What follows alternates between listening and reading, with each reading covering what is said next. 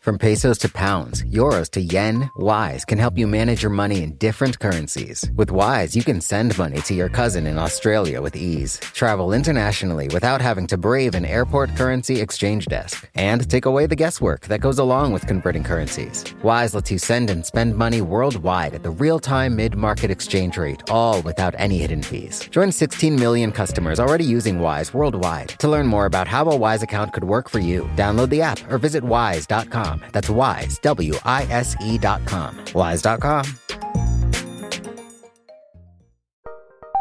Join Capital Group CEO Mike Gitlin for a new edition of the Capital Ideas Podcast.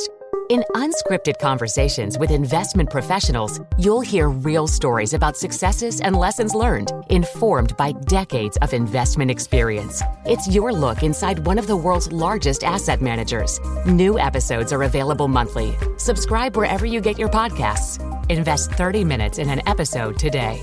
Published by American Funds Distributors, Inc.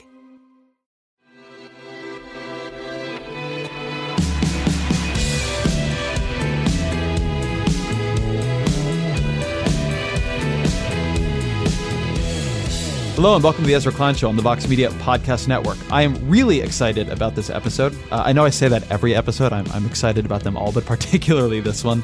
As you know, we've been having in this country a debate about the Senate's Better Care Reconciliation Act, the replacement to the Affordable Care Act. The CBO report came out, said it would de-insure 22 million people compared to the status quo. It's being, as we speak, revised. They're trying to make it a little bit more generous, trying to win over a couple more Republicans, so it actually has a chance of passing. But this is a very important high-stakes debate in American policy. A lot of people's, honestly, their lives are on the line. And so I've been wanting to have a conversation about this bill that goes a little bit deeper than I think what we're hearing on television and just in general. So I've asked Avik Roy to return to the program. Avik has been on the podcast before. He's a Republican healthcare policy expert. He's a co-founder of the Foundation for Research on Equal Opportunity, which is a think tank based in Austin, Texas. He is the opinion editor for Forbes. And he has been out front making the case for this bill. He said it would be the single biggest achievement by a Republican Congress in his lifetime. And we talk about why he thinks that. We talk about where there is real philosophical wins in this bill and where maybe this bill actually does not go nearly far enough. His case for it is more nuanced than I think was maybe clear to me even when he walked in here. This is a podcast where we discuss a lot the different philosophical positions here, what health insurance is for, what the government's role in it should really be, how do you help the neediest people, what is reasonable to ask of the neediest people while you're helping them. It was a really helpful conversation for me in understanding his side of the debate. I think it'll be helpful for you all. So without further ado, here's Avik Roy. Avik Roy, welcome back to the podcast. Ezra, it's a true honor. So this is going to be a conversation that I'm very excited to have. I'm not a rookie anymore, so maybe I'll do better this time. You know how it goes. So you've been pretty out front arguing that the Senate healthcare bill is a good bill, like an actually good bill. Mm-hmm. So you said it would be the greatest policy achievement by GOP Congress in your lifetime. Yeah. I'm going to lay my cards out on the table. I do not agree. That's a shocker, Ezra. That is a shocker. And what I want to do in this conversation is not just go through the Senate bill, which we'll do, but also get at the sort of different visions of healthcare that are on tap here. Because one thing I think is more useful about this conversation is the Senate bill does represent a conservative healthcare vision that was extant before this whole debate. I think there's something more there than people are quite seeing. It's not, the House bill felt very out of nowhere to a lot of folks. It didn't represent sort of a long tradition, but here I think the Senate bill does. So why don't we just start, make your case for the bill. Persuade me that this bill would make the health insurance system better. So I would say that, to your point, what's the underlying philosophy of this bill? The underlying philosophy of this bill is that covering the uninsured is a good thing, but there are different ways to cover the insured, and that covering the uninsured through private insurance in which people have a tax credit that they can use to shop for the coverage that they want, that's a better system than expanding coverage through Medicaid. And that in terms of private insurance, to the degree that the ACA also expanded coverage through private insurance of people shopping through coverage on the way they want, the ACA was too narrow in terms of the choices that it gave people to buy insurance. And that's maybe a little bit more kind of inside baseball-y. Bringing it up a level from that, what is it that someone like me has wanted for the healthcare system? My argument has been that there's a conservative case for universal coverage, and that the way to do that is through giving people that individual ability, like Switzerland does, though there are differences between what I want and what Switzerland has. But giving everyone that option to buy the coverage they want, having that choice, having a robust system of financial support for the sick and the poor to afford that coverage, and that system is superior to the more classical single-payer type approaches where your choices are more limited and where there's a central authority deciding what's better for you and what's not better for you. And that not only is that, a better alternative between those two choices, but that it's a better alternative than what a lot of conservatives have thought of as the status quo ante as being superior. It's okay for people to be uninsured. That's limited government. That universal coverage is big government. And what I've tried to argue to conservatives, as you know, Ezra, because we've talked about this so many times in the past, is that the conservative case for covering everybody is that you can do so and spend less money. If you care about limited government, we could have less government involvement in the healthcare system and more financial security for poor and sick people through health insurance if we structured the reforms in the right way. And so that's what this bill strives to achieve and makes a lot of progress towards achieving, is moving in towards a system in which the people who are poor and sick will have options to buy the health coverage that they want. And if you make the individual health insurance market work for those individuals, then it can work for everybody. If we can successfully make the individual market for insurance work for the people who are the most vulnerable, then the people who are the least vulnerable will also benefit from that system if it's structured the right way. And then, I see this bill as laying the groundwork for that larger objective. So I wanted to distinguish a couple of things here because I think they're important. So one is that this bill represents, I think you're right, an admission that it is the government's role. It would be a positive thing for the government to make a significant effort to ensure the poor can afford health insurance, to afford lower middle income people can afford health insurance. That is not the view of all conservatives. Absolutely right. So, for example, Philip Klein, the opinion editor at the Washington Examiner, and Michael Canna at the Cato Institute, who does health policy there, they would argue that there is no legitimate role for particularly the federal government. Michael, I should say, gets very mad every time I describe him as a conservative. He's not a conservative. He's libertarian. Yeah.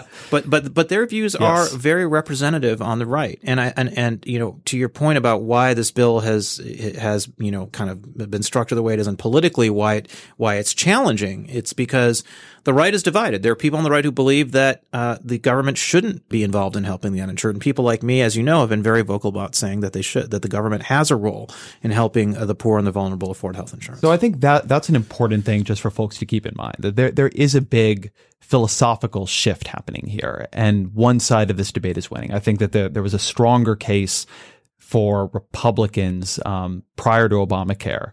The side of the Republican Party that just did not want to do this tended to win out over the side of the Republican Party that did. And I think one thing Obamacare has done is change the default. That's absolutely right. And whether or not people's opinions have changed, their acceptance of what is going to be politically realistic has strengthened this wing of the party. But now I want to talk about this bill itself and this wing of the party.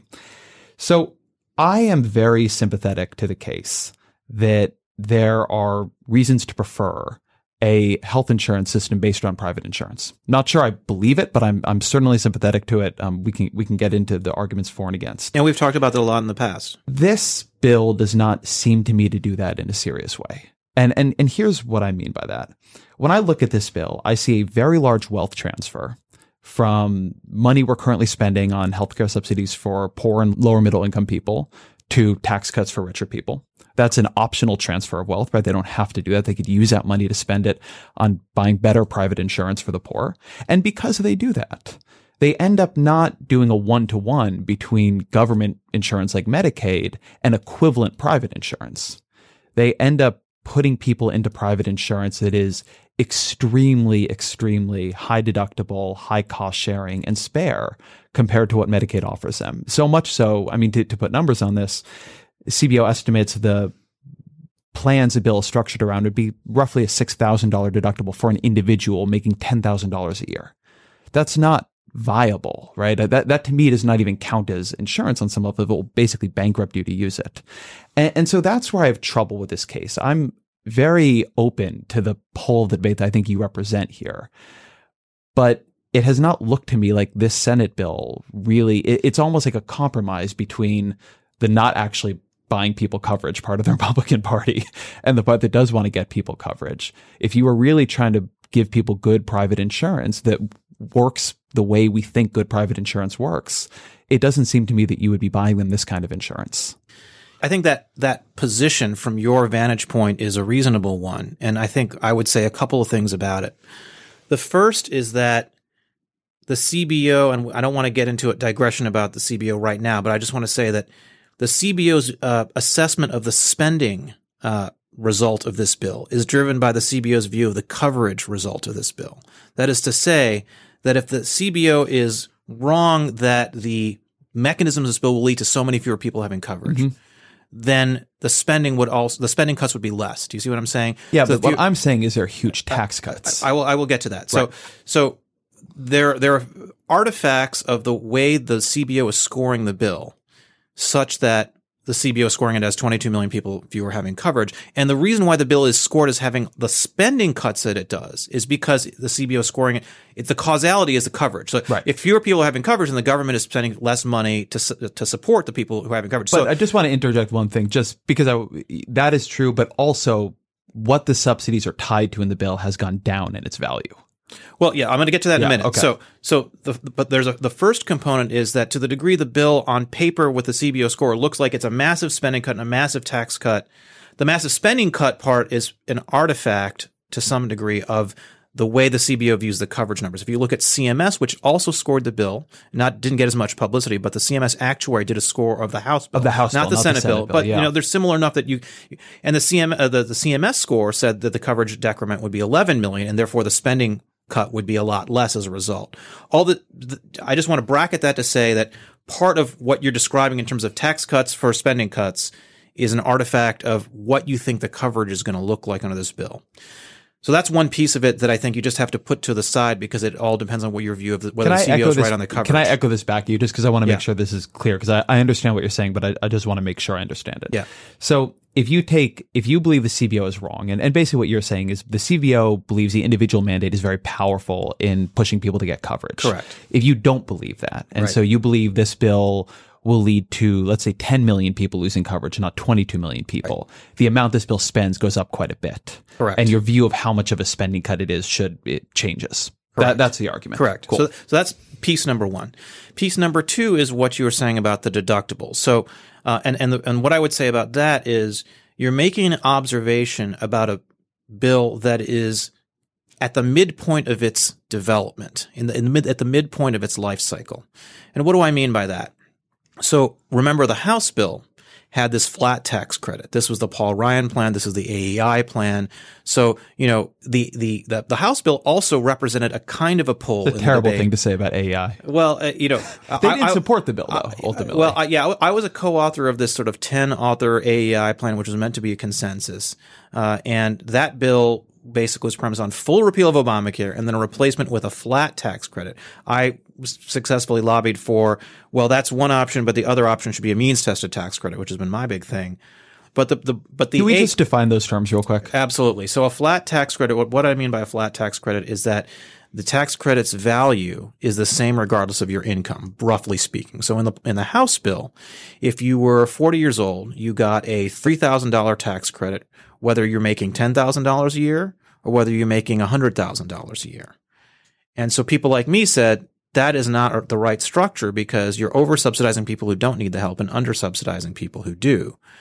And so I spent a lot of time, as you know, because I know you read my stuff, advocating for using this age-adjusted, means-tested schedule to do more to actually means testing is to adjust the value of the tax credit by income, and age-adjusted, which means to adjust the value of the tax credit by the person's age because we want to get younger and healthier people to sign up, and so younger people need a little more financial assistance under this structure to be able to do that.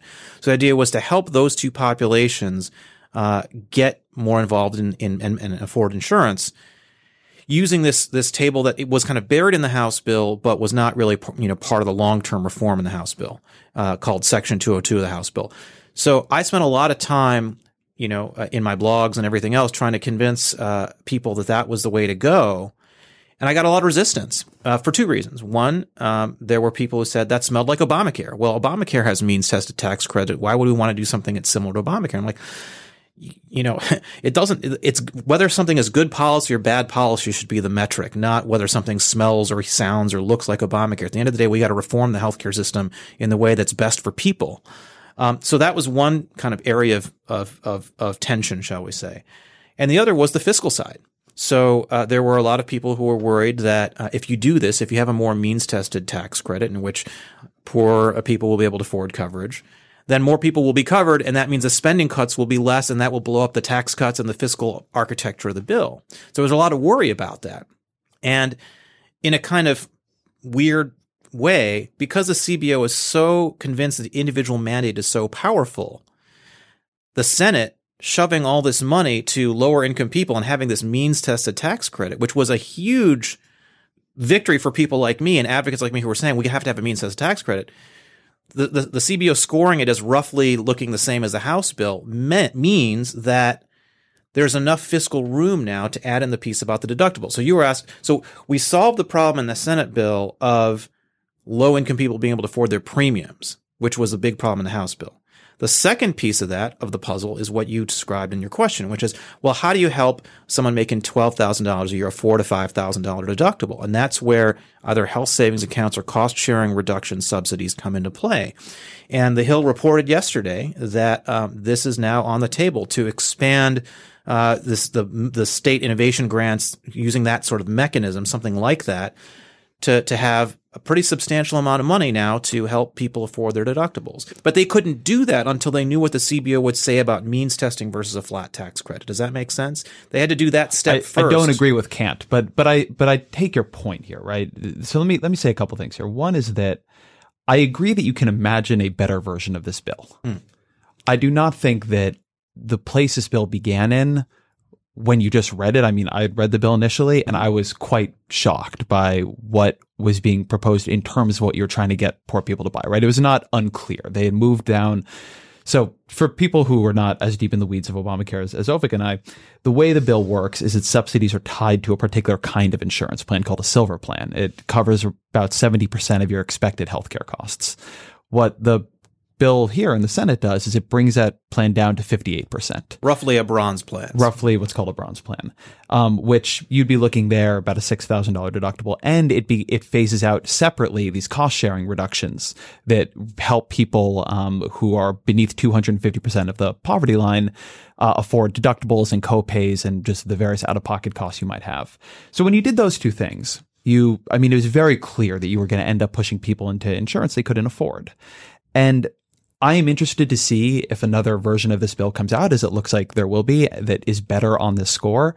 But I guess this is an almost quasi-philosophical question for you. What is okay here? At what point have you given somebody, when you're dealing with somebody who makes $10,000 or $15,000 a year, how much should they be paying as a percentage of their income for their insurance?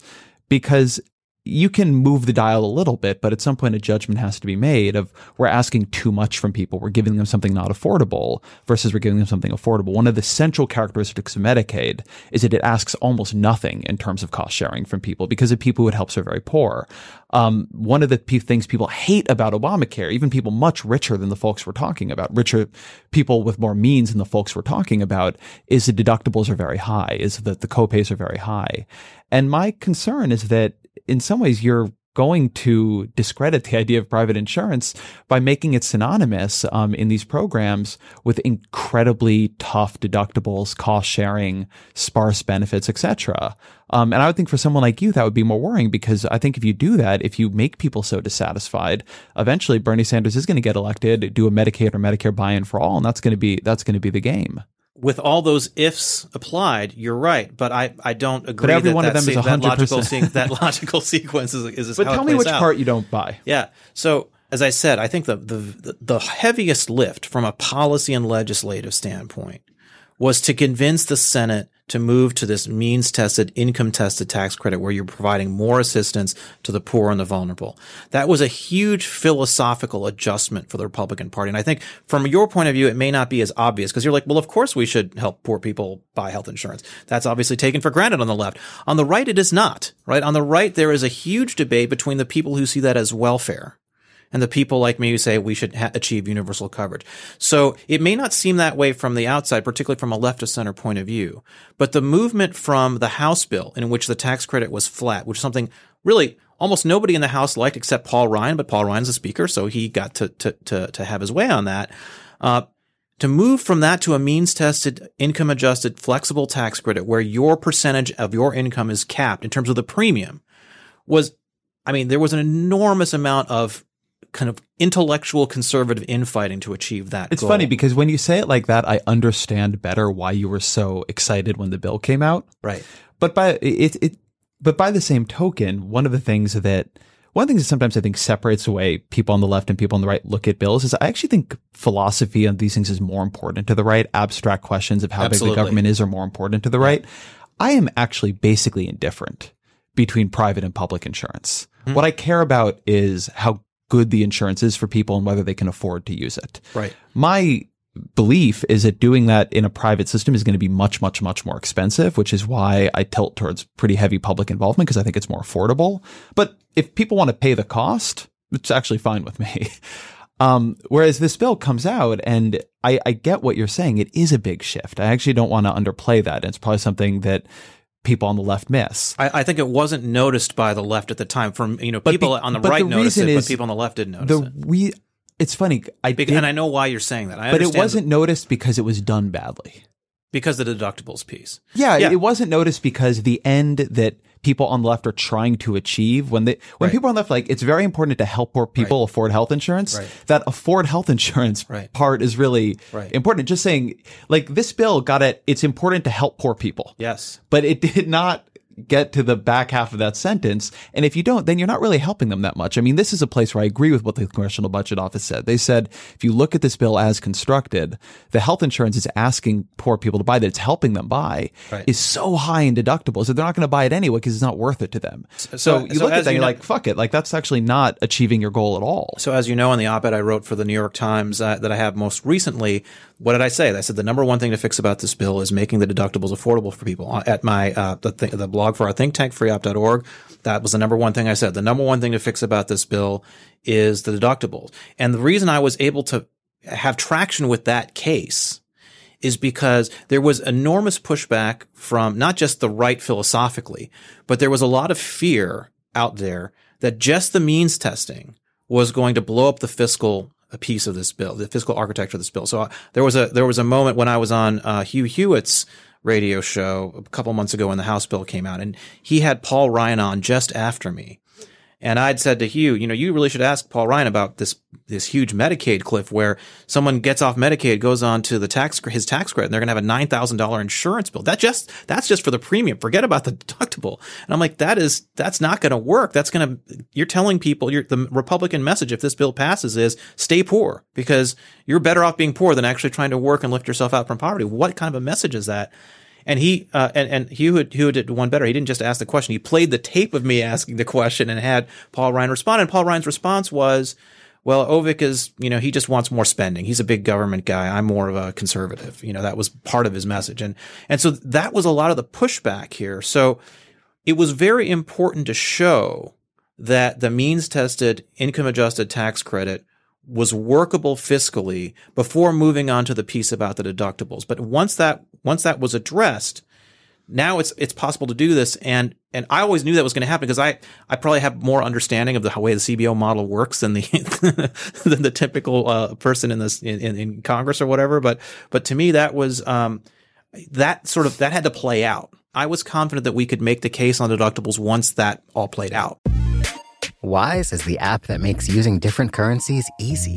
Need to send dollars to your cousin in Bali fast? Getting paid in another currency and don't want to lose out because of inflated exchange rates? Want travel money without having to slog through the currency exchange kiosk? Then Wise might just be your answer. From pesos to pounds, euros to yen, Wise takes the guesswork out of converting currencies. You can send and spend money worldwide at the real-time mid-market exchange rate with no markups and no hidden fees. In 2023, people sent over $100 billion worldwide with Wise. What's more, over half of those transfers got to their destination in less time than it takes to listen to this ad. Whether you're traveling, sending money abroad, or doing business, let Wise help you manage your money in different currencies with ease. Join 16 million customers already using Wise worldwide. To learn more about how a Wise account could work for you, download the app or visit wise.com. That's Wise, WISE.com. Wise.com.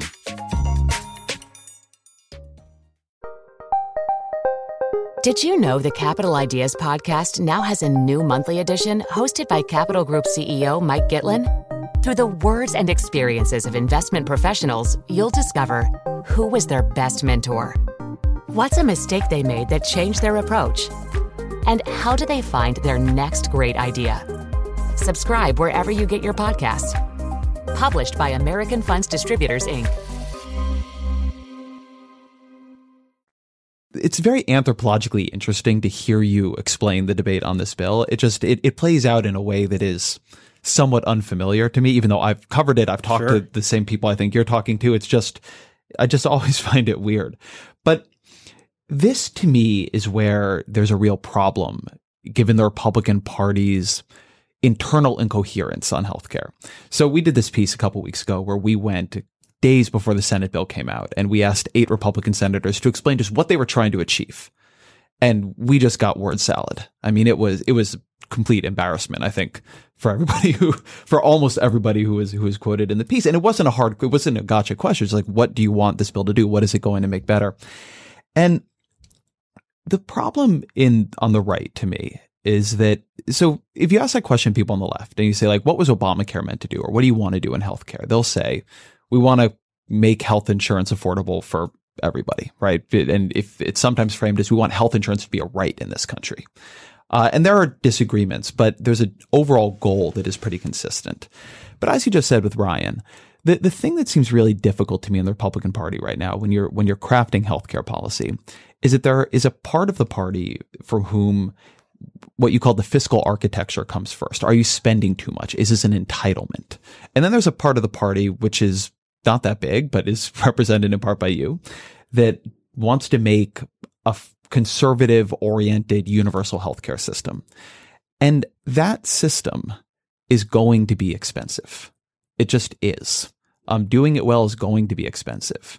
And we can talk through how expensive, but more than what they have been willing to pay in any of the bills so far. And one thing that is happening here is that there has been a decision made in these bills so far that they have to repeal all of Obamacare's taxes. They have to do $650 billion roughly of tax cuts. And how you measure what's a tax cut changes a bit, but it's 500 to 700 billion, depending on how you look at it. And that just gives you a lot less to play with in terms of building a good system. And so my concern in how this will work is that the compromise between the people who are concerned about cutting taxes and size of government and the people who want to create a healthcare system is just going to lead to a bad system, right? A system that takes what people don't like about Obamacare right now and makes it worse and doesn't actually achieve anybody's goals. So I'm obviously a little more optimistic about what this bill will result in. I will disagree with you on one thing in particular, which is that my whole thing about the conservative case for universal coverage is that you can do so in a way that actually solves the entitlement problem. There's a lot of problems with our healthcare system, but one of the biggest is that we over-subsidize health insurance for upper-income people and under-subsidize it for lower-income people. And so to the degree that we— Do you want to just lay out some of the— this is an important point, so I just want to make sure we lay it out. What are some of the subsidies for high-income people? So the two biggest are the fact that Medicare is a universal entitlement. So if you're Warren Buffett, you and I, Ezra, pay taxes so that Warren Buffett can have government-subsidized health insurance. That's one element of it. And the other element, the other big element of it is the exclusion from taxation of employer-based coverage, which is a massively regressive tax, because if you're in a high tax bracket, if you're in the 30% or 39% federal income tax bracket, the fact that value of that health insurance is exempted from income taxes is of more value to you than if you're lower income. And of course, probably the value of the insurance in general is better because you're a lawyer or a banker or whatever. You're making a lot more money, and the value of your insurance is probably better because your company can afford to give you more health insurance. So those are the two biggest pots. There are others, but those are the two biggest. And does this bill address those pots? No. But that's an important point. Which is an important point. But I would say that I do not, as a philosophical matter, I don't believe that universal coverage needs to spend more money. In fact, as we discussed the last time I was on your show, Ezra, we spend more. Government spending per capita in America on healthcare prior to Obamacare was higher than it was in the UK or Canada or Switzerland or Singapore, despite the fact that we have had 50 million uninsured. But this, to me, this is a very good argument. I agree with it. You definitely could reroute subsidies in the system.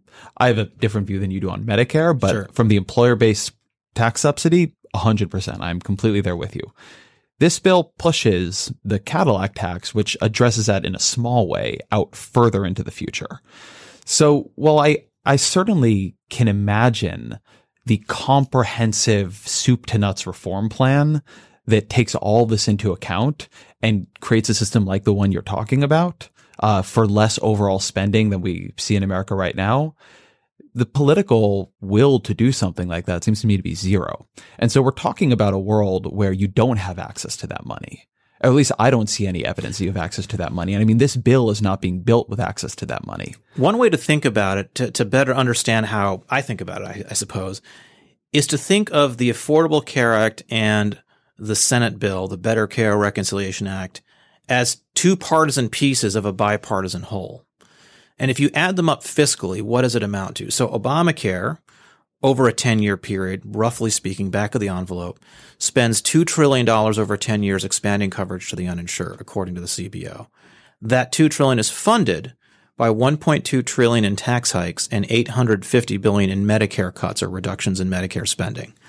So what the Republican bill does is it doesn't do anything to the Medicare cut. So in a sense, if you think about it again as a total whole, what the Republican bill does is it cuts most of the taxes. It keeps the Cadillac tax, but it repeals the rest of the taxes. It doesn't touch the Medicare piece at all, plus or minus. And it redoes the coverage expansion. It spends less money on coverage than Obamacare does. But if you put all that together and you think about it that way, the gap between the Republican and Democratic plans in terms of how much is being spent on coverage expansion is not as wide as one might imagine.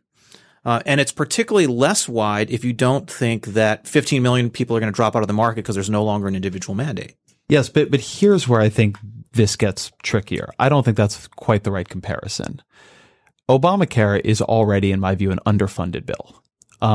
What people dislike about it is the deductibles are too high, the premiums are too high. I mean, you hear this everywhere. And this is, by the way, not something that only people on the left say. Donald Trump says the deductibles are too high. Mitch McConnell says the deductibles are too high. Mike Enzi talks about the deductibles being too high. I mean, it is a consistent Republican argument that in Obamacare, people are on all this bad insurance that they can't afford to use. Fair enough.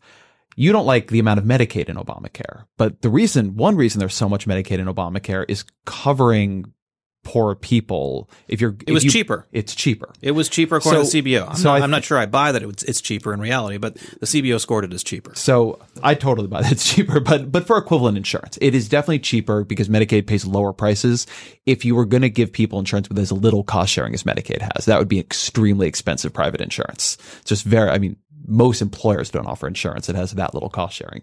So I think the question is, what is the funding gap between the system we have, whether it's the Affordable Care Act or the Better Care Reconciliation Act, and the kind of system you are talking about? Let me ask you this, and I Ezra. think that funding gap is very, very wide. And while it's true, you could begin to make it up if you did things like unwind the employer tax exclusion.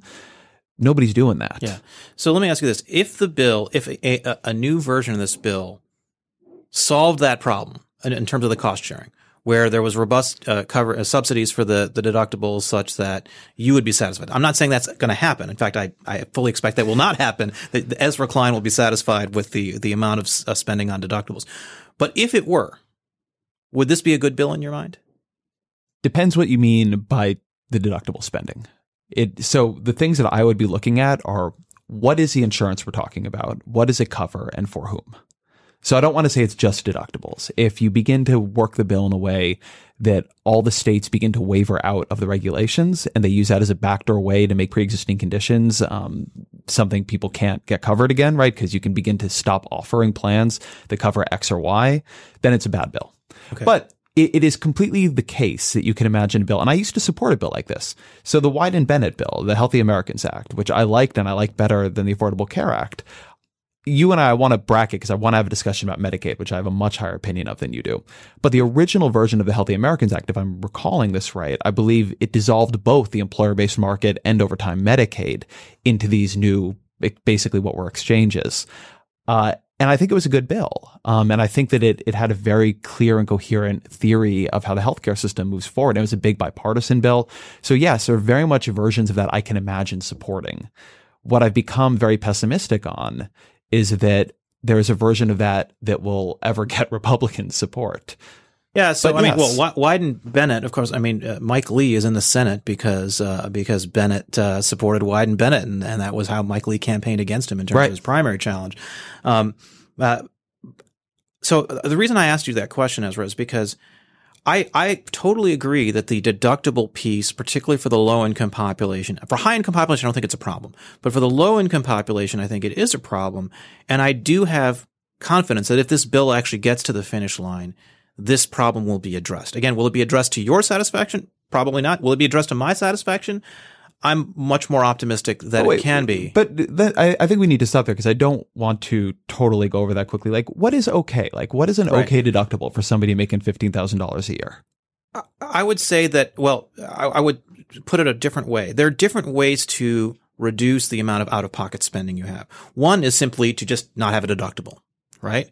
Another would be to have health savings accounts, which defray the deductibles, but also give you an incentive if you stay healthy, to actually accumulate a nest egg, have compound interest, build savings, which you can then share with your relatives or pass down to your kids, and thereby create a lot more positive incentives that you can spend. So the thing about a low deductible is it's use it or lose it, right? So if you have a cost-sharing subsidy, it's just a low deductible. The plan costs more money, but if you stay healthy in that year, all that extra expenditure for the insurance plan basically goes to waste. Whereas with a health savings account, if you stay healthy, that money, it's like a rollover plan with your cell phone. That money actually, like minutes in a cell phone rollover plan, it accumulates and accumulates and accumulates. And are you saying to do pre-funded health savings accounts for people? So like you start with $3,000 in there or something? You subsidize health savings accounts for people. So the actual structure for that is different because instead of it being like, well, you're just going to have formally fewer out-of-pocket expenses. I mean, there will still be a deductible in the plan, but you'll have this health savings account that you can be used to fund, to pay for those out-of-pocket expenses, right? So there's a lot of wonky details about how you would compare simply just having a low deductible versus having a high deductible, but having a health savings account that pays off your out-of-pocket expenditures over time. And there's a lot of actuarial math around that. So that's what I advocate. I would, in Transcending Obamacare, my big white paper from both 2014 and the first edition and the edition that we published when we launched the think tank in September at the Foundation for Research on Equal Opportunity. The idea is instead of having just lower deductibles, give people health savings accounts, give poor people control over the healthcare dollars. I want to pull out of the weeds here for a minute because the question I'm asking you is like, you're somebody with $15,000. Right. What is it okay to ask you to pay? At what point is this not affordable for you?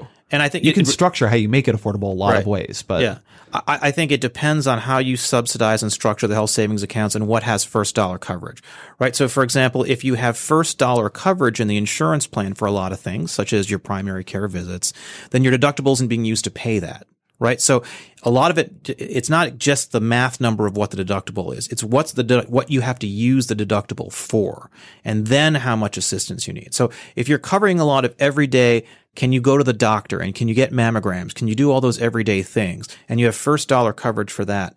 Then what you need the deductible to cover is smaller. Right. Whereas if there's no first dollar coverage for everything, then you've got to have a lot more support in terms of reducing out of pocket expenditures. So it's hard to give just a dollar figure because it really depends on the structure of the insurance plan and what you're doing to offset what out of pocket costs there are. Should somebody making $15,000 a year be paying if they get sick? Should it be plausible that they're paying $3,000 for their care? I don't think it's desirable. Let's put it that way. I think it's desirable to minimize. Let's put it this way. I don't know what the exact number is. I don't think it's $1. I don't think it's $0. Do I think it's $3,000? No. So is it maybe a couple $100? Possibly. That I think is a useful answer because we're just very far from that in this plan. But that's what I think this bill is going to do more to address. I think there's a philosophical view on the left that the poor should have no out-of-pocket expenditures at all. It should be free to the end user, which is kind of like the British National Health Service model. That is not the view of people like myself. The view of people like myself is that there should be some nominal out-of-pocket spending, but should it be unaffordable? No. But so here's my concern about this bill. It's why I was surprised when you tweeted initially what a good bill it was, right. and I understand from your thinking a little bit more why it was like a big victory for you in a sort of internal conservative war. But I worry about a bill that is ultimately not a good bill for the neediest people being justified by reference to a sort of imaginary bill that would be. Well, remember, that's why it was called a discussion draft, right? It was not the final draft of the bill. But to be fair, when they brought it out, they were saying they wanted to vote in a week.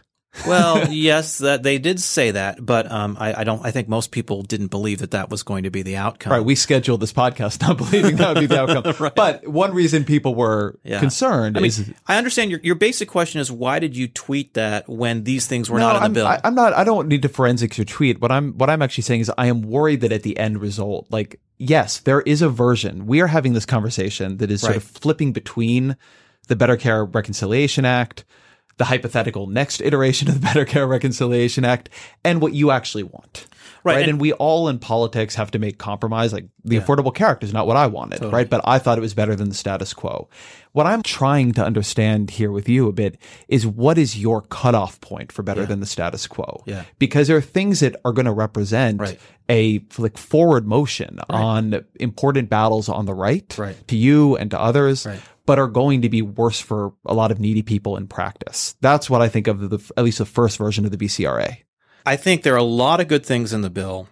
The reason I support the bill so much is, again, because that if you don't get that basic structure right of how you make premiums affordable for people, then a lot of other things can't be achieved. So getting that right was a huge victory. And then the way I looked at it was like, so you're saying, well, gosh, if these deductibles aren't affordable, that's just terrible. That's going to be a step backwards. And I think why we're having this kind of disconnect perhaps is because I see that as a very easy piece to fix. It's very easy to just flip a switch and say, we're going to spend X billion dollars to address that problem. Whereas getting the structure and architecture of the bill to be different so that it could be open to that possibility.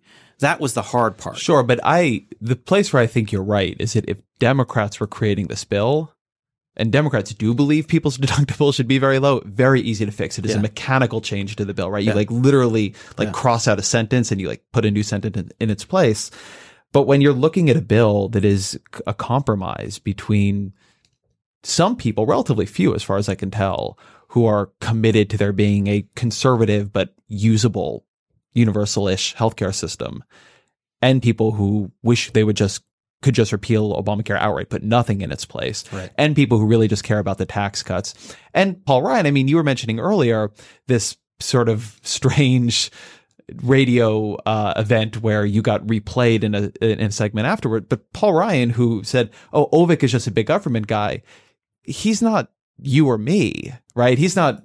Phil Klein and you have a lot of debates. Phil is another writer who cares about healthcare, but is on the conservative side. He's a Speaker of the House, right? A bill has to go through him, and he is philosophically opposed, as far as I can tell, to. I think if the bill I'm describing is the bill in the Senate and it passes the Senate, the House will pass it too. Because the fact is that approach is more popular in the House than what Paul Ryan's plan was, in my assessment. That's not something you see necessarily in the press commentary, but that's my assessment based on my own kind of information. So I think you're right that.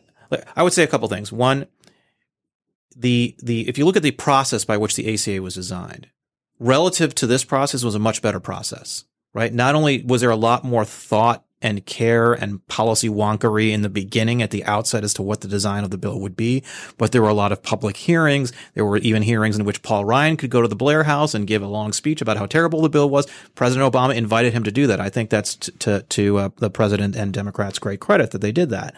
And Republicans haven't done something similar here. And the policy development process has also been a little bit more helter-skelter because there were all these philosophical tensions that had to be resolved in a way that weren't as true in the Democratic Party. The Democratic Party has tensions between its single-payer crowd and its Obamacare crowd, but I think the broad consensus at the outset in 2008 was single-payer, guys, it's never going to happen. We got to do this is the only way forward. And so even the Democrats who aesthetically preferred or economically preferred single-payer kind of took a step back. That wasn't the case here. Republicans really had to hash that out.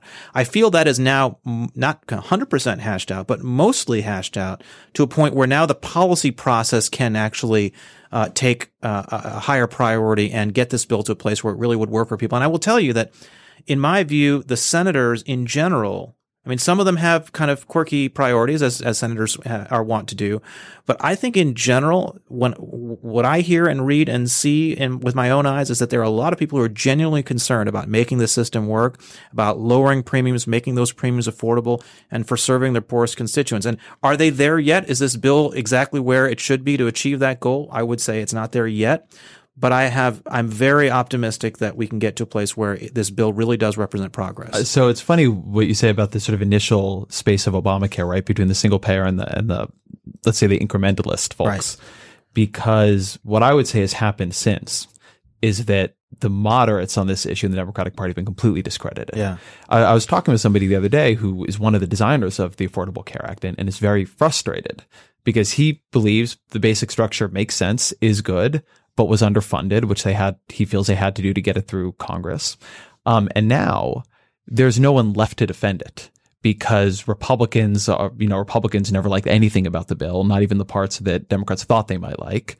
And Democrats have looked and liberals have looked and said, all these things you promised us we would get for having a sort of compromised policy bill, what Democrats saw as compromising down away from their ideal policy, we didn't get it. We didn't get more support. We didn't get Republican cover. We didn't get sustainability. We're now watching this repeal process. And something I could very much imagine happening here too is that if you have a bill like this pass and it's underfunded, that your side of the debate is corroded by that too. One of my views right now is that we are rushing towards a space, which I'm not upset about necessarily, although I'm upset about the people who get hurt in the meantime, where I think a very plausible way this all plays out is Republicans do manage to pass something that is not very good, that takes what people were upset about in Obamacare and makes it worse, higher deductibles, more uninsurance, more cost sharing, and that next time Democrats have power, they use the reconciliation process to do some kind of national Medicare buy-in that's subsidized for poor people with high taxes on rich people. And that's it. So I think that was a much bigger risk with the House bill and the flat tax credit, because the disruption there and the unraveling of the market there would have been very, very bad. And that's one of the reasons I was so vocal in my criticisms of the House bill, because I thought that would be a very dangerous outcome. The Senate bill, on the other hand, so let's say the Senate bill passes and there's some assistance for cost sharing, but not from an Ezra Klein point of view enough, or from the average person's point of view enough to actually afford those deductibles. That's an easy problem to fix. Democrats and Republicans could get together and pass another bill in which they say, oh gosh, we didn't do enough to fund deductibles. We'll get together and we'll pass a bill to do that. Democrats and Republicans get together to pass bills like that all the time. That's, again, a very simple fix. Has that happened? Have they been doing that recently? I've not been noticing it. I think that's an easier area for Republicans and Democrats to come together, because it's a relatively simple thing. Just spend money. Senators and members of Congress are very good at being able to do that. They're used to doing that. What's very hard is systemic change, right? So systemically changing the Medicare program so it's fiscally sustainable, changing the employer tax solution, which so many people value, and making that more affordable for everybody. That's very hard. But spending another $50 billion over 10 years on deductibles, that's easy. So if that's the only problem with this bill at the end of the day, I don't see that as kind of fatalistic and leading to single payer. I do think if you get the regulatory architecture wrong, then you have the kinds of problems you're talking about. So I'm gonna say that we're gonna agree to disagree here. Support for this podcast comes from Constant Contact. If you're a business owner, you already know that it's really, really hard to cut through the noise of everyday life. If you want to connect with your customers, you need to break through the noise. You need Constant Contact. Constant Contact is a marketing platform that makes it easy to reach new audiences, grow your customer list, and connect over email, text, social media, and more. Whether you're a marketing guru or just learning the ropes, Constant Contact offers writing assistance tools and automation features that make it simple to say the right thing at the right time. So get going and start growing your business today with a free trial at ConstantContact.com. Just go to ConstantContact.com right now. Constant Contact, helping the small stand tall. ConstantContact.com. This podcast is supported by Choiceology, an original podcast from Charles Schwab. Choiceology is a show all about the psychology and economics behind our decisions. Each episode shares the latest research on behavioral science and dives into questions like, can we learn to make smarter decisions? And what is the power of negative thinking? The show is hosted by Katie Milkman. She's an award-winning behavioral scientist, professor at the Wharton School, and author of the best-selling book, How to Change. In each episode, Katie talks to authors, athletes, Nobel laureates, and more about why we make irrational choices and how we can make better ones. Choiceology is out now. Listen and subscribe at schwab.com/podcast or find it wherever you listen.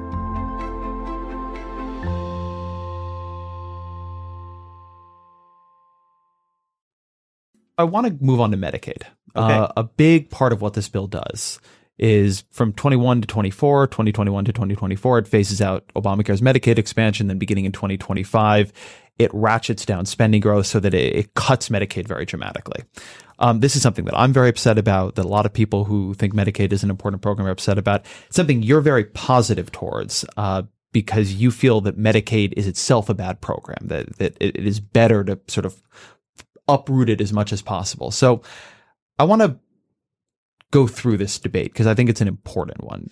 Go through your view of Medicaid. So I wrote a book called How Medicaid Fails the Poor, which is 48 pages. Anybody who's really interested in kind of a real lengthy exploration of my views, I encourage you to read it. You can read it in an hour. But the basic idea, and I opened that book with a story that I actually learned from you, Ezra. You wrote an op-ed for the Washington Post, I think it was in 2010, where you talked about the story of Diamante Driver, a 12-year-old boy who had a lot of trouble getting a dentist appointment. And because his mom couldn't get him a dentist appointment after trying really hard, the toothache he had, it turned out to be an infected tooth, and the infection spread to his brain. And so he had to have neurosurgery to get this abscess from his brain taken out. And after all this, he basically had seizures and he died. And you made the point in talking about that story that, well, this is why we need to have Obamacare, and Republicans need to have an answer for people like Diamante Driver. And the point I make in the book is Diamante Driver had insurance. He was on Medicaid. He was not uninsured. And Ezra is totally right to point out that we need to serve the Diamante Drivers of this world, and we're not doing so through the Medicaid program. And so in the book, I walk through why that has happened. Why is it that people like Diamante Driver have a tough time getting access to the care, even though they have insurance on paper? And the reason is that when the Medicaid program was designed in 1965, it was jointly funded by the federal government and the states, as many of your listeners will know. But the federal government put a lot of conditions on how states could manage their Medicaid programs. From the state's point of view, they're the junior partner. They have a really limited amount of flexibility in how they can run their Medicaid programs. And the end result of that has been that as Medicaid, as medical inflation increases and the costs go up and more than, grows and grows and grows as a piece of the state budget, the federal government can issue treasury bonds, right? The federal government can finance its debt.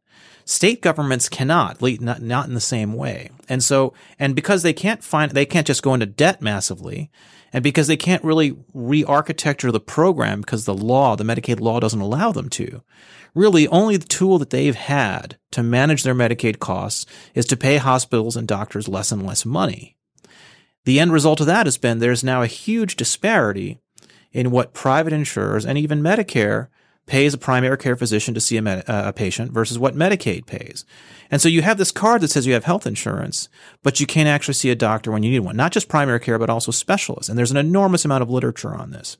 And so what you'll hear some people on the left say, well, the solution to that is easy. Spend more money. right? But we're already kind of broke. And so the question is, can we solve the problem of access to care for this population in a way that's more economically efficient? So I do want to, so two things there, because I think that is a good introduction to, these are problems I agree with. We can talk about questions about mortality later. But the point about spending more money and we're broke is an argument people in politics use whenever somebody is suggesting something they don't like. Republicans do not believe we are so broke that we should not have very large tax cuts coming down the pike within the next 365 days, right? And House Republicans have said they don't even have to be fully paid for. We're not so broke that we can't increase spending on defense, right? That is part of Donald Trump's budget. We just seem to be really broke when it's about paying for things poor people need right now. And there's a degree to which I agree with you in the sense that I think, and you've heard me say this a lot over the years, that it is really problematic, for example, that Republicans support these massive subsidies in terms of health care for the wealthy and the upper earners and not for the poor. So my whole thing is, I'm not saying we should, slash spending on poor people's health care. My argument is that the structure of Medicaid is such that it's broken, and that I want to liberate people from that structure to be in a better structure where the federal government is providing them the assistance to buy and afford health coverage and get the care they need. So I really, really I would be so ecstatic if the debate in this country was between different sides of how do we get the poor the best health care possible. And I believe emotionally that you are there. But the thing that's hard for me in this is when I look at things like the BCRA, right, which at least in the version that we all have to look at now, takes people out of Medicaid and gives them something they just cannot afford, right? Something that is very close and often will be just being uninsured. It doesn't seem that that is what Republicans are ever offering up. I can imagine ways to make Medicaid better, but they cost money. I can imagine ways to give people private insurance that is good and that they can use even if they don't have themselves much money, but that costs money. And the consistent thing on the right is that it does not seem that there is a willingness, and there cannot be, given other parts of the agenda, to move enough money to give folks who can't afford health insurance good health insurance. So there's something about these kinds of arguments which are leveraged to justify massive Medicaid cuts that really deeply offends me. Sure. Because the story of Diamante, it's heart-wrenching. I'm going to tell you another story. My wife, Annie Lowry, when she was at the New York Times, she reported on the Oregon Medicaid experiment, which you and I have both written about a lot. And she was at a focus group, or not quite a focus group, but a meeting of some of the people who got in health insurance through it. She met a woman, and the woman had cervical cancer. And what she had been considering doing before she won the lottery was having her partner get her pregnant so she would qualify for Medicaid so she get her cervical cancer treated. I mean, this stuff is really, really bad. And that's why we both support universal coverage. No, I know. I know you do. But what seems to me to be happening in the Republican Party right now is an argument about Medicaid that I don't think is correct, but even if you do think it's correct, that is being used to make the problem worse, right? To say Medicaid is not good enough insurance, so here, let me move that money to tax cuts for rich people and give you somewhat worse insurance. Like, that's really bad. So, let me tell you where I stand. So from my standpoint, I believe in tax reform. I think that a lower tax regime is better for the economy. But I don't think that's the biggest problem in our country fiscally. As a fiscal conservative who wants the long-term fiscal sustainability of this country to work, the problem you have to solve is the massive growth of spending overall, not just healthcare, but it's primarily healthcare. But overall, if you look at all those CBO reports, there was one just the other day about the long-term or the 10-year budget outlook, but the long-term ones tell you the story. If things go as they are and we spend more and more money as a percentage of our GDP, we're either going to go massively into debt and have lots of problems there, or we're going to raise taxes to a point where it really does hurt the economy. So in terms of what we do on the tax policy side, that's less important to me than getting the healthcare piece right. And how do you get the healthcare piece right? And this is what Transcending Obamacare, my big manifesto on health reform, is all about. We should spend money to make sure that low-income people and sick people can afford health coverage and spend less money on upper-income people. So how does that translate back to the Medicaid conversation? How that translates to the Medicaid conversation is that moving people who are able-bodied but poor out of the Medicaid system into the exchanges, so to speak, or what the Republican version of the individual market would be, is progress so long as we address these issues of the cost sharing and all that. The premium piece, I think, it has been addressed broadly, but the cost sharing piece has not. But if you do that, you're taking people out of system which, you stipulated there are problems with, and there's problems with access to care with. I think this is well known among people who follow this stuff. And you're putting them in a system where their access to care could be better. And not only will their access to care be better, think about it this way, Ezra. Right now, under the ACA, the way it works is if your income is at 138% of the federal poverty level in the District of Columbia or Oregon or California, you disenroll from Medicaid and enroll in the exchanges. And if the next month your income goes to 137.8% of the poverty level, you then have to go back onto Medicaid. And then maybe the next month you're on employer-based coverage because you happen to get a job that month. Then the next month maybe you're trying to go back to Medicaid. So your people are having to jump back and forth to all these different insurance plans. And that means there's discontinuities of coverage. There's discontinuities of care because the primary care physician you're assigned to in the Medicaid program may be different from the one you're in on the exchange-based plan. And that leads to bad outcomes.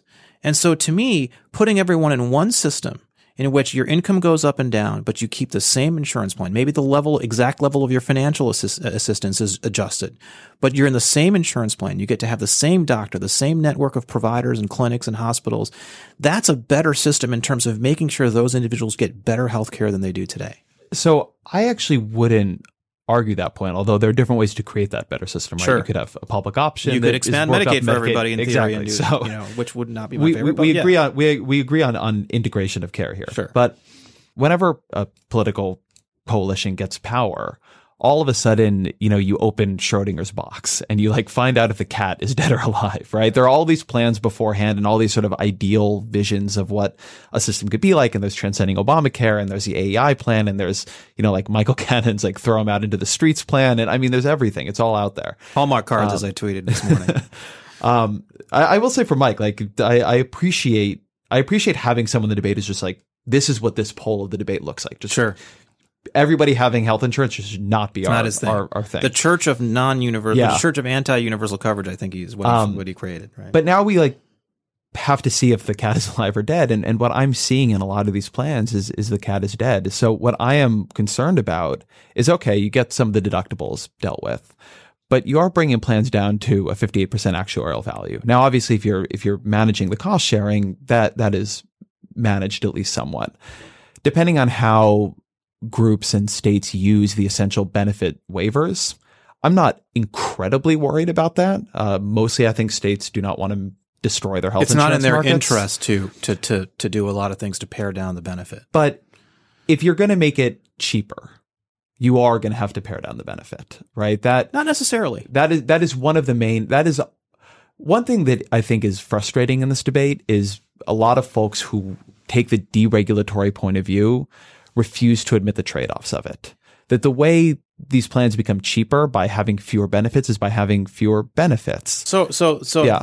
I don't think it's a zero-sum game. So we all know, for example, this is always in the news, that if you have younger and healthier people in the pool of insurance, the overall premiums go down, right? So there's a sweet spot, right? If you design the insurance plans such that they're very, very attractive for sick people, but very, very unattractive for healthy people, then the only people who are going to sign up are sick people, and that blows up the insurance market, right? We all understand that. If you make the market very, very attractive for healthy people and very unattractive or unaffordable for sick people, maybe the premiums are really low, but the sick people don't get insurance, and we want to address the problem for them. There is a balance between those two poles, and it's not a zero-sum game. And so, for example, the age bands in the ACA, the fact that you can only charge a young person a third of what you charge an old person, the end result of that has been premiums have doubled for young people, and they haven't really gone down for old people, in response. So old people didn't benefit, and young people got hammered. That was not a zero-sum result. That was a negative-sum result. Do you see what I'm saying? Yes, but I want to bracket age bands. I disagree that old people didn't benefit, but I want to stay on benefits for a second because we live in a country where a very large number of states, despite being given the option to expand Medicaid to their poorest people, with the government paying at first 100% of the federal government paying 100% of the cost and then paying, I think it was 90% was the long-term match, which is an incredible deal given the history of the Medicaid program, given really anything that happens in the federal government. They said no. And when that meant that people beneath 100% of the poverty line could not get health insurance, any subsidies at all, they said, fine, we're just going to sit here and these people can just be sick and they can just be uninsured. Yes, it would be true that if I believed that these states, all of them, it was really a priority for them to address the needs of their sickest and poorest people, then yes, this wouldn't be a problem. But I don't think we've seen that. And I believe that the absence of Medicaid expansion in the United States is morally indefensible. I know that you might have a different view, but it wasn't like what was happening during this period was they were coming with 1332 waivers asking, hey, could we instead have the money and use it a different way? We have some other idea that is a better way to do this. And I recognize that the hope is that maybe a better way comes out here. But the Republican Party is not made of Avik Roys. That's for sure. And this is going to be mediated by people who, in some cases, were dragged kicking and screaming to it. And so I have a lot of concern that folks who are in the places where there is the least sympathy for their plight will end up really hurt. I have to obviously completely disagree that it's morally indefensible not to expand Medicaid. If it was morally indefensible to not expand Medicaid in 2011, it was also morally indefensible to not expand Medicaid in 2007, right? States had the option to expand Medicaid. Yes, it would have cost them more, but they had the freedom to do so. Let me lay out. I believe that the status quo of American healthcare in 2007, in 2011, in 2015, in 2017 is morally indefensible. I think this is a national shame. It's something we should be embarrassed by. That I agree with you on, but specifically when it comes to the expansion of Medicaid as prescribed in the Affordable Care Act, I think it is eminently defensible not to do it, and there are a couple of reasons why. First, there's a sort of midterm argument which you would hear a lot of the states make, and they genuinely believe this is a sincere argument on their part that okay, the match is 90% now, which is still a lot of money for a state. It's not like they have piles of money lying around that they can just, we just had all this piles of money lying around, we're just going to spend it on Medicaid. It's not like that's the case. But I think if a lot of states believed that match would remain 90%, then okay, maybe that is a deal. Maybe that's a deal we should take. But states don't have that confidence. In Texas, where I now live, there was a lot of concern. If that match rate just goes to 88% from 90%, well, that doesn't seem like a large adjustment. But if you're the state, it's gone from your portion has gone from 10% to 12%. That's a 20% increase. That is a lot of money for a state. And so there was just not a lot of confidence that future Congresses would hold up their end of the deal, so to speak. So that was problem number one. Problem number two, which is not so much what states cared about, but what I cared about, was that once these programs get up and running, they're very hard to reform. All the things we described about Diamante Driver, the problems that led to Diamante Driver having the problems that he has are structural problems with the Medicaid program. And structural problems are the hardest problems to reform because there's so much inertia, so many people, there's so much past dependence, it's just hard to do. Whereas the whole thing was if you wait and don't expand Medicaid, but then have the option to buy individually purchased private health insurance with health savings accounts, that would be a much superior option for those individuals, an option that we may be on the verge of enacting for them in the very near future. So two things on that. So one, I just want to note the irony. I heard the case on number one that maybe some future Congress would take away the match. And sure enough, Republicans got into power and are taking away the match. So there was a sort of odd, we can't do this because later on we will sabotage this program. I just want to note that is certainly how that sounds to me. But the other thing, I want to be a little careful. Democrats have talked about lowering Medicaid matches over the years too. The president, President Obama, not in this particular context, but President Obama did propose in two of his White House budgets when he was president, reducing or blending the FMAP, the federal matching assistance percentage. But I think Democrats viewed Obamacare as something they had made a commitment to. And listen, for now, if Republicans had wanted to put forward a bill saying let's fully federalize all Medicaid costs in perpetuity, I would have been totally fine with it. Just to be clear. Fair enough. I want to be a little bit careful with how much we define. Actually, I want to be very careful with defining the Medicaid program around Diamante Driver. That case is a tragedy. There are a lot of tragic cases from all across the healthcare system, from being uninsured, from private health insurance, from Medicare, from the veterans system. I mean, it's a big country. Sure. Medicaid has higher satisfaction rates among the people who are on it than private health insurance. 74% for Medicaid versus 68% for employer-based health insurance. 83% of people on Medicaid say they are happy with their access to doctors. It is the case that there are access problems in Medicaid compared to the employer-based system, particularly compared to good insurance for the employer-based system. But it's also the case that the people on it like it a lot. They like it better than the people on the Affordable Care Act's exchange insurance, like their exchange insurance. They like it better than people in employer plans, like their employer plans. It's working for people, or they think it is. And the reason, and I do think this is something that we all need to take seriously, like all health wonks, we like to look at these plans and we have these sort of clever cost sharing constructions and health savings accounts and deductibles and donut holes. And, you can run the economic evidence of why they will work or why they won't work or whether they'll be a good idea. But a lot of people, what they want from healthcare, from health insurance, is to not be afraid. And that is something that Medicaid, even in the studies that you would cite to say it doesn't do as much as you want, it clearly has that not be afraid quality. It clearly protects from financial catastrophe. It increases people's subjective sense of well-being, reduces their depression. The mechanism of this seems very clear. And it matters for people. And, a lot of these states, the reason it was a little bit appalling to me was they were willing to leave people in a tremendous state of fear rather than say, you know what, if the federal government changes a match in the future, I'm going to pull out of this program. Right? Well, that's a lot harder to do. I agree it's a lot harder to do, but is it so much harder than letting people in your state who make 90% of the poverty line go without health insurance? Right? I don't think it's harder. I think it's easier.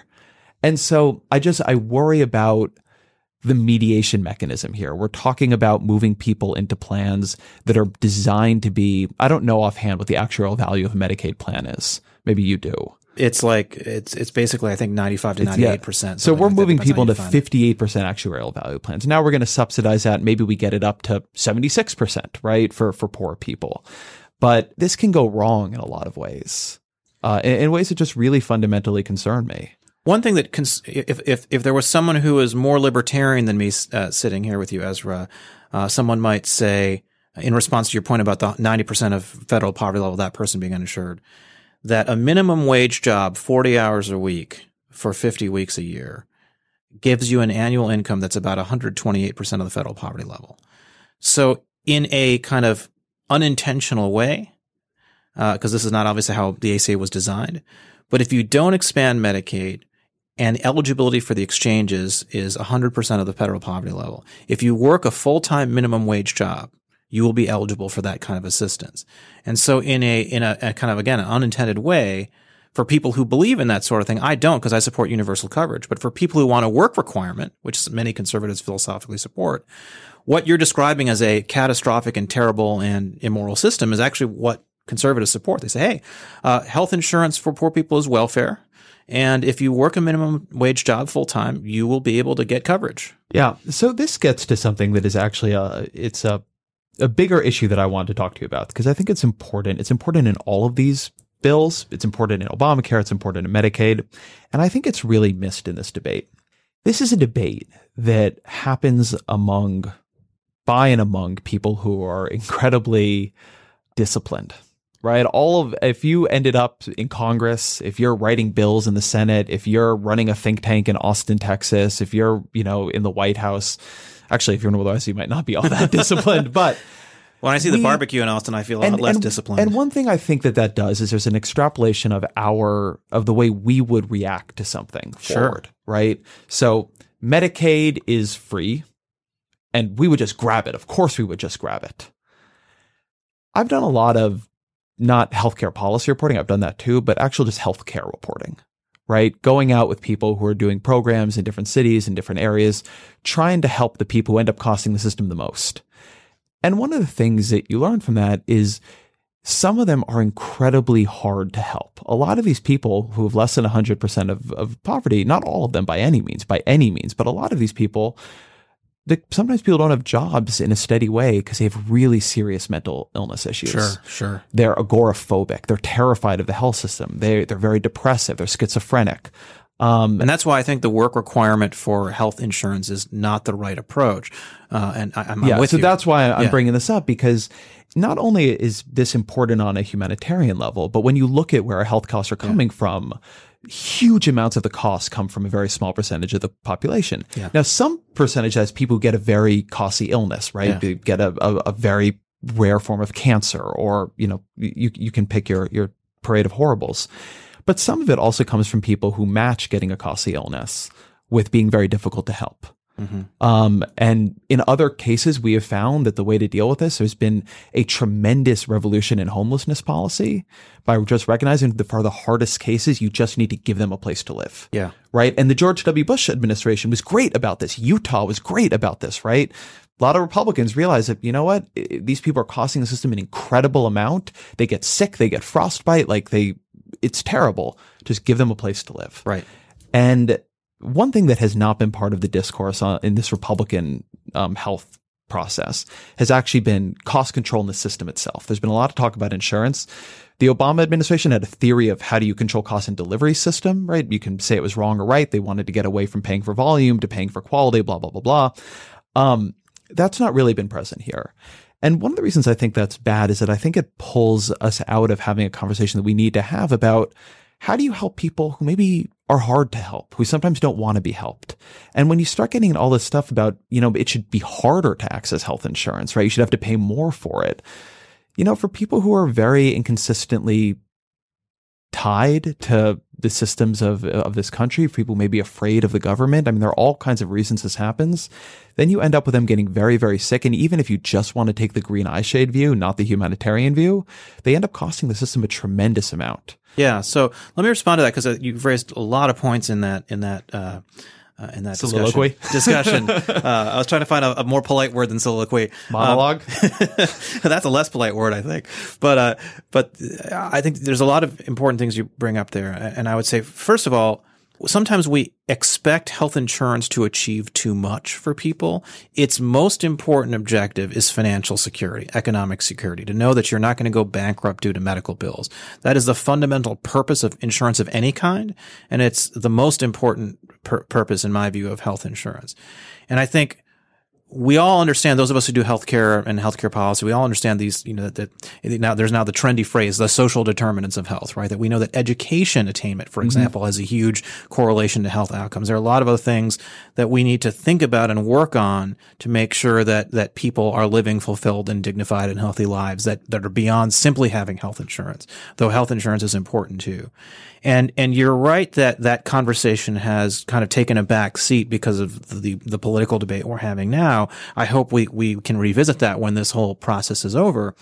But I do think that the healthcare bill, if it does what I hope and want it to, that it will lay the groundwork for that larger conversation.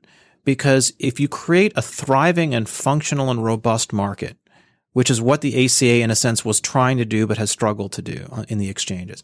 If you create a thriving, robust, and vibrant market where tens of millions of people are shopping for their own health insurance and getting the care they need and affording the plans, you can build off of that. You can build off of that so that gradually over time, more and more people are in that system. Less and less people are in the costly, obsolete systems that we built in the 1940s and 1960s. And as we grow the piece of the pie that we've now reformed and built to work, and gradually allow that to kind of take market share, so to speak, from these legacy programs, I think you do see a lot of entrepreneurs out there eager to find ways to deliver high-quality healthcare to those individuals at a low cost who will now have the economic incentive to, because of the fact that people are shopping in a competitive market for their health insurance and healthcare. So I do think that while cost isn't directly as much a part of this discussion today as it could be, I do think this bill lays the groundwork for a lot of tools that could lead to a better discussion, not just on cost, but the quality of delivery in the future. So I worry about that. And the reason I brought this part of the discussion up in the place I did was around this discussion of work requirements and, the sort of the position popular among many conservatives that you really don't want to allow this kind of subsidy because you just want everything you can have pushing people to work. We had a piece today by one of our writers that was looking at the push for TANF and welfare reform among Freedom Caucus members. And the spokesman for Jim Jordan's was talking about this $200 billion cut, more than $200 billion they want to have for food stamps and TANF. He said, I was so stunned by this. He was talking about it being a work requirement. And he said, basically, if you are not willing to be out there trying to work and fulfilling this requirement to get this, you probably don't need it that much in the first place. So he said, so this is a cut that doesn't hurt anybody. And I was so taken aback by that. And I recognize, I mean, I'm not saying this guy's a bad guy. I'm sure he has maybe he has a different view on it if I had a longer conversation with him about it. And I'd like to have that. But I think that oftentimes conservatives have a very unsympathetic view of people who might be framed in sort of social policy terminology as the undeserving poor, and are willing to let a lot of those folks go to pull out the ones who you could incentivize to push harder for work. You could incentivize to push harder for some kind of behavior that we prize. But a lot of this is helping people who are tough to help. And a lot of this is helping people who don't always achieve our sympathy very easily, or very, very, very frustrating. And I worry that you can't just get that through setting up market incentives well. That there is just a quality of like pushing out to them that you have to do. That is part of what the government does in some cases, does not always do it well. I'm not confident in the entrepreneurs here. I actually think a lot of what we're seeing among health entrepreneurs are really good for people like me. It's like a million ways that somebody who loves spreadsheeting his own healthcare indicators can spreadsheet his own healthcare indicators. Like, it's great. There's definitely a component of that in what we're seeing. Like, I worry that we're going to see a lot of health inequality come out of this kind of stuff before we see an and that's a longer discussion, right? Is the fact that technology actually allows people who are disciplined and active and care about their health to do even better than the people who don't have. Now, I believe it'll filter traits down over time. I'm not saying these kinds of innovations aren't good, but they're not an answer. Yeah. And so I do really worry that there's a very powerful strain of conservative thinking that a lot of the people who would be implementing a plan like this do believe in, that does not take these people's problems as seriously as we need to. So, one of the reasons, in fact, the main reason I started the Foundation for Research on Equal Opportunity is because I do agree with you and did agree at that time that there was a gap in conservative thinking about this, I do support work requirements for welfare in general, and Bill Clinton did too, right? That was when it was all, the whole controversial welfare reform of the 90s. Scott Winship, who's on our board of advisors at the Foundation for Research on Equal Opportunity, has done a great body of work on this. I think that's, to me, persuasive that overall, the way the welfare system was reformed in the 1990s was a success. I know on the progressive side that there's a very strong disagreement with that. So our third podcast will be all about. So but all I'm saying, I bring that up to say that work requirements, in my view, have value in certain contexts. I think when it comes to cash welfare, I think work requirements have value. I was having an argument or a discussion with one of my colleagues in another think tank who was talking about work requirements in the healthcare sense. And I'm like, the way I think about work requirements in healthcare is the way I think about work requirements in education. We would never say to a parent, you need to have a job in order to send your kid to a public school. We would see that as ridiculous. And I think of healthcare more in that way than I think of it in the cash welfare sense. Can I ask a question about that? Because this is something I always wonder. I think there are versions of the welfare reform that could have really worked out. I think at this point it really hasn't worked out. But one reason I'm very skeptical of it is for that exact reason, that often the people who really suffer are children, right? That you have families. I mean, the way welfare worked, it's very overwhelmingly biased towards families. Like, it's very, very hard if you can even get it as a single person. I'm not sure you can. You cut the parents off. And maybe the parents are doing the wrong things. Maybe the parents are doing everything wrong, right? They're taking drugs and they're not working and they're not looking for a job and all of it. And there's still some group of them who stay that way and their kids suffer, right? And we've seen a real rise in extreme poverty among children in this country. And it has not seemed to me that the political system has decided to take that seriously. Like, when we say welfare reform is a success, for who? Yes, we've spent less money, but what about those kids? Like, what about that extreme poverty?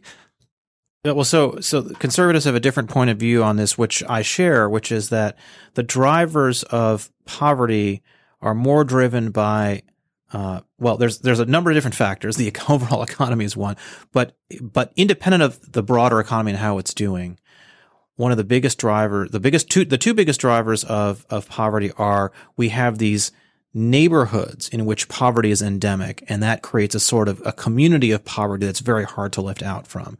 And another big challenge, which is related, is family formation and breakdown as it relates to poverty. There's now an enormous amount of empirical research that shows that when kids don't grow up in intact families, that's highly correlated to poverty. And so there are conservatives who say the old welfare system, the pre-1996 welfare system, encouraged more of that than we have today. I think that is, I'm not totally with them on that, but I would say that purely just saying we're going to lighten up on the welfare reform requirements and we're going to spend more money supporting the cash welfare, to me, isn't necessarily going to solve those more intractable problems. No, I don't think it will. What upsets me about welfare reform, and recognizing this would be a very long other conversation, but is that, yes, I can completely imagine versions of welfare reform, even versions that are along these lines that could have been updated and worked on to work. Mm-hmm. But we did a reform. It did some things that were positive, but clearly did many that were negative. And particularly what we found is that the reform does not expand to deal with recessions at all. Right? It did nothing during the recession. It was actually an That's a challenge with block grants, right? So if you have a block grant, the block grant is not countercyclical because the block grant, the amount you're getting from the federal government's paying the state doesn't change with recessions. But I would reframe what you just said. That is a challenge if you don't make it a priority to solve it. It's not technically difficult, right? It's not technically an impossible problem to solve. Oh, yeah. It's actually technically a very simple problem to solve. But one thing that's a theme in sort of what I'm pushing to you here is that there are a lot of problems that I raise that, of course, they can be solved. Of course. I am worried about things being implemented by people who do not want to solve them. I think there's a combination, right? So there's a view among conservatives which is just different from progressives in terms of economic incentives, for example, of tax policy, economic incentives of welfare policy, to where is the right balance to make sure that we're providing a robust safety net to the people who truly need the help, while not diminishing people's incentives to actually participate in the workforce when they're capable of it, right?